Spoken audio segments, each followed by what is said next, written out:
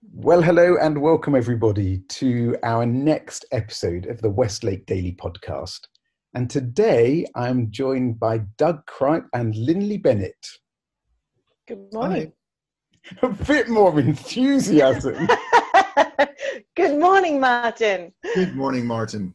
Hi, guys. And we are going to talk about worship, and particularly our sung worship, and why do we as Christians sing? So, over to you guys. Why do we sing? I mean, I think Christians sing more than any other religion. Why? Ladies Do you want first. to take it, Doug? Thank you.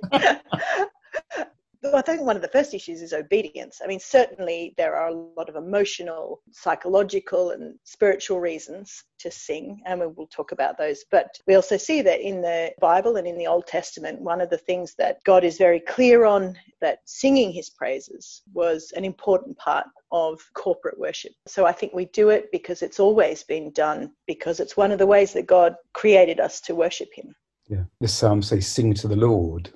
And that is a command, isn't it? That's right. And I would add, I really like Colossians 3:16. And it says, let the word of Christ dwell in you richly, teaching and admonishing one another in all wisdom, singing psalms and hymns and spiritual songs with thankfulness in your hearts to God. So we have instructions from both the Old Testament and the New Testament about the importance of singing.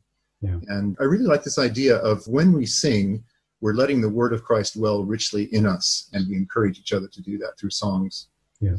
I love that in the book of Nehemiah, they talk about these two enormous choirs that were to come from different walls as they were, celebrating. And there's quite a lot of time devoted to a discussion about who would run this, and people who were gifted to do this. So it wasn't just something you just slapped together, but quite a lot of time was put into finding the people who were gifted to do it and rehearsing it and preparing this fantastic moment. And so sometimes when I've wondered whether I'm putting too much effort in, I'm reminded that actually it's not for show, but that doing work for God, we should always put effort in. But there is something to be gained from doing the corporate worship through music well. So I always find that a very encouraging part of the Old Testament. Yeah.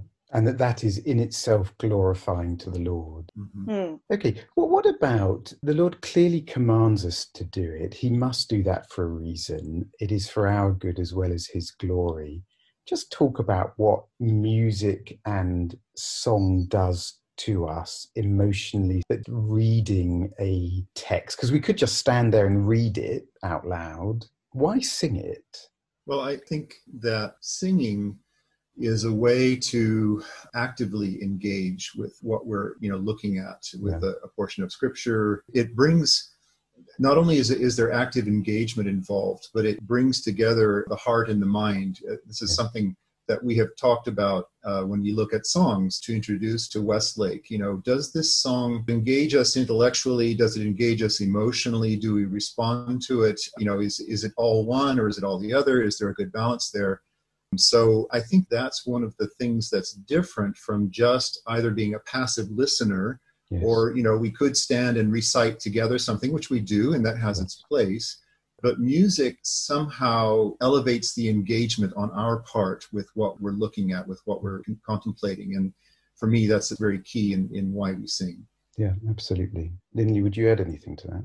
Yes, I think that it's recognized outside the church and obviously in science and with small children and at sporting matches. It's an extremely visceral experience to sing. Even as you sing alone, all of us at one time have launched into song alone, and it can be very powerfully expressive of something much deeper inside. But then singing together, whether you're tunelessly yelling your football team's song with however many other thousands in a stadium, or you're standing shoulder to shoulder with people who believe something life-changing and singing the same truths, I think there is a common experience there. The difference is that when you sing words that remind you that your life, the value of your life and the purpose of your life and the direction of your life has a solid truth behind it, that it doesn't rely on you, and that is the truth of God and what he has done in Jesus, that is extremely powerful. But I think God made us to enjoy, just as he does, to enjoy beautiful things. And so if you add beautiful truths to beautiful music, what you have is a package of something that stimulates all the senses of the human experience. You know, when people say, I don't really need to come to church, I can just listen to the songs alone, for instance, it's very different to sing a song by yourself. And sometimes for me, often it's important that I sing a very personal song alone. But when I feel the people on either side of me and hear people singing behind me and in front and see others leading, when I sing the same thing, standing close to people, I think it hammers it home emotionally and intellectually in a way that just doesn't if you just read it. Something else I wanted to add, which you kind of triggered, when I went to this worship workshop organized by Sovereign Grace, one of the things that Bob Coughlin said was that our singing should affect us. If people are not being moved by what we are singing, then something is wrong. And I really like that because, as Lindley was just saying, we should be carried along by what we're singing. It should have an effect on us because we're singing great things. And if those great things aren't coming through in the music, then something is wrong. You know, the Word of God should always be preeminent, and that should move us. Yeah. We want people to feel the weight of God's Word. And song, for me, I mean, as much as I love your preaching, Martin, I never am moved to tears by it. But songs do that to me. Often I will, sometimes it's touch and go whether I'm going to be able to finish a song or not because I'm feeling emotion.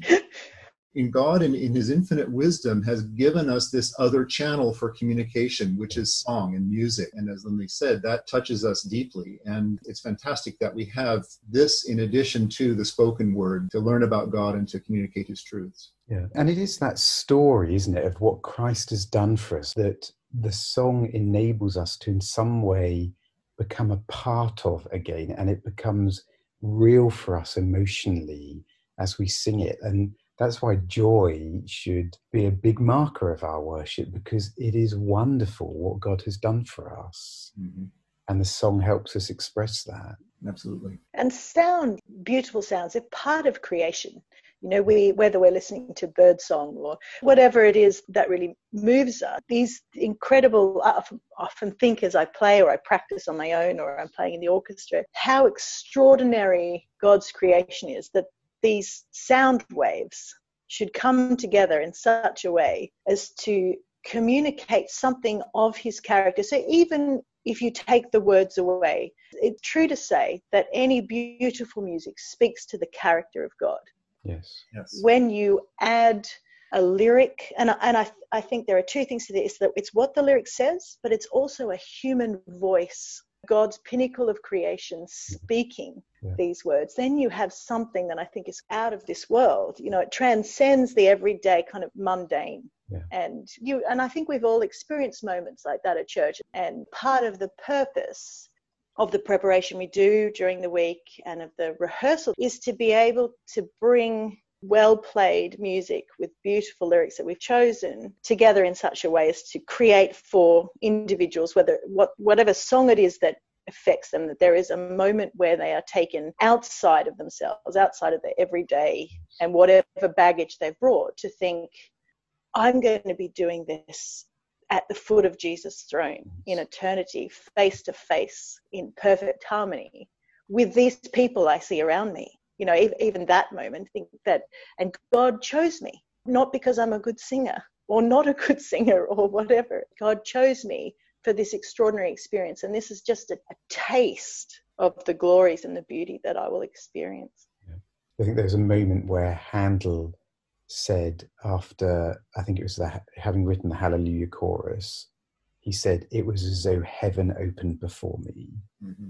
And it is that sense of transcendence, isn't it? Where just for a moment, you get a clearer glimpse of what the truth is and what reality is in God.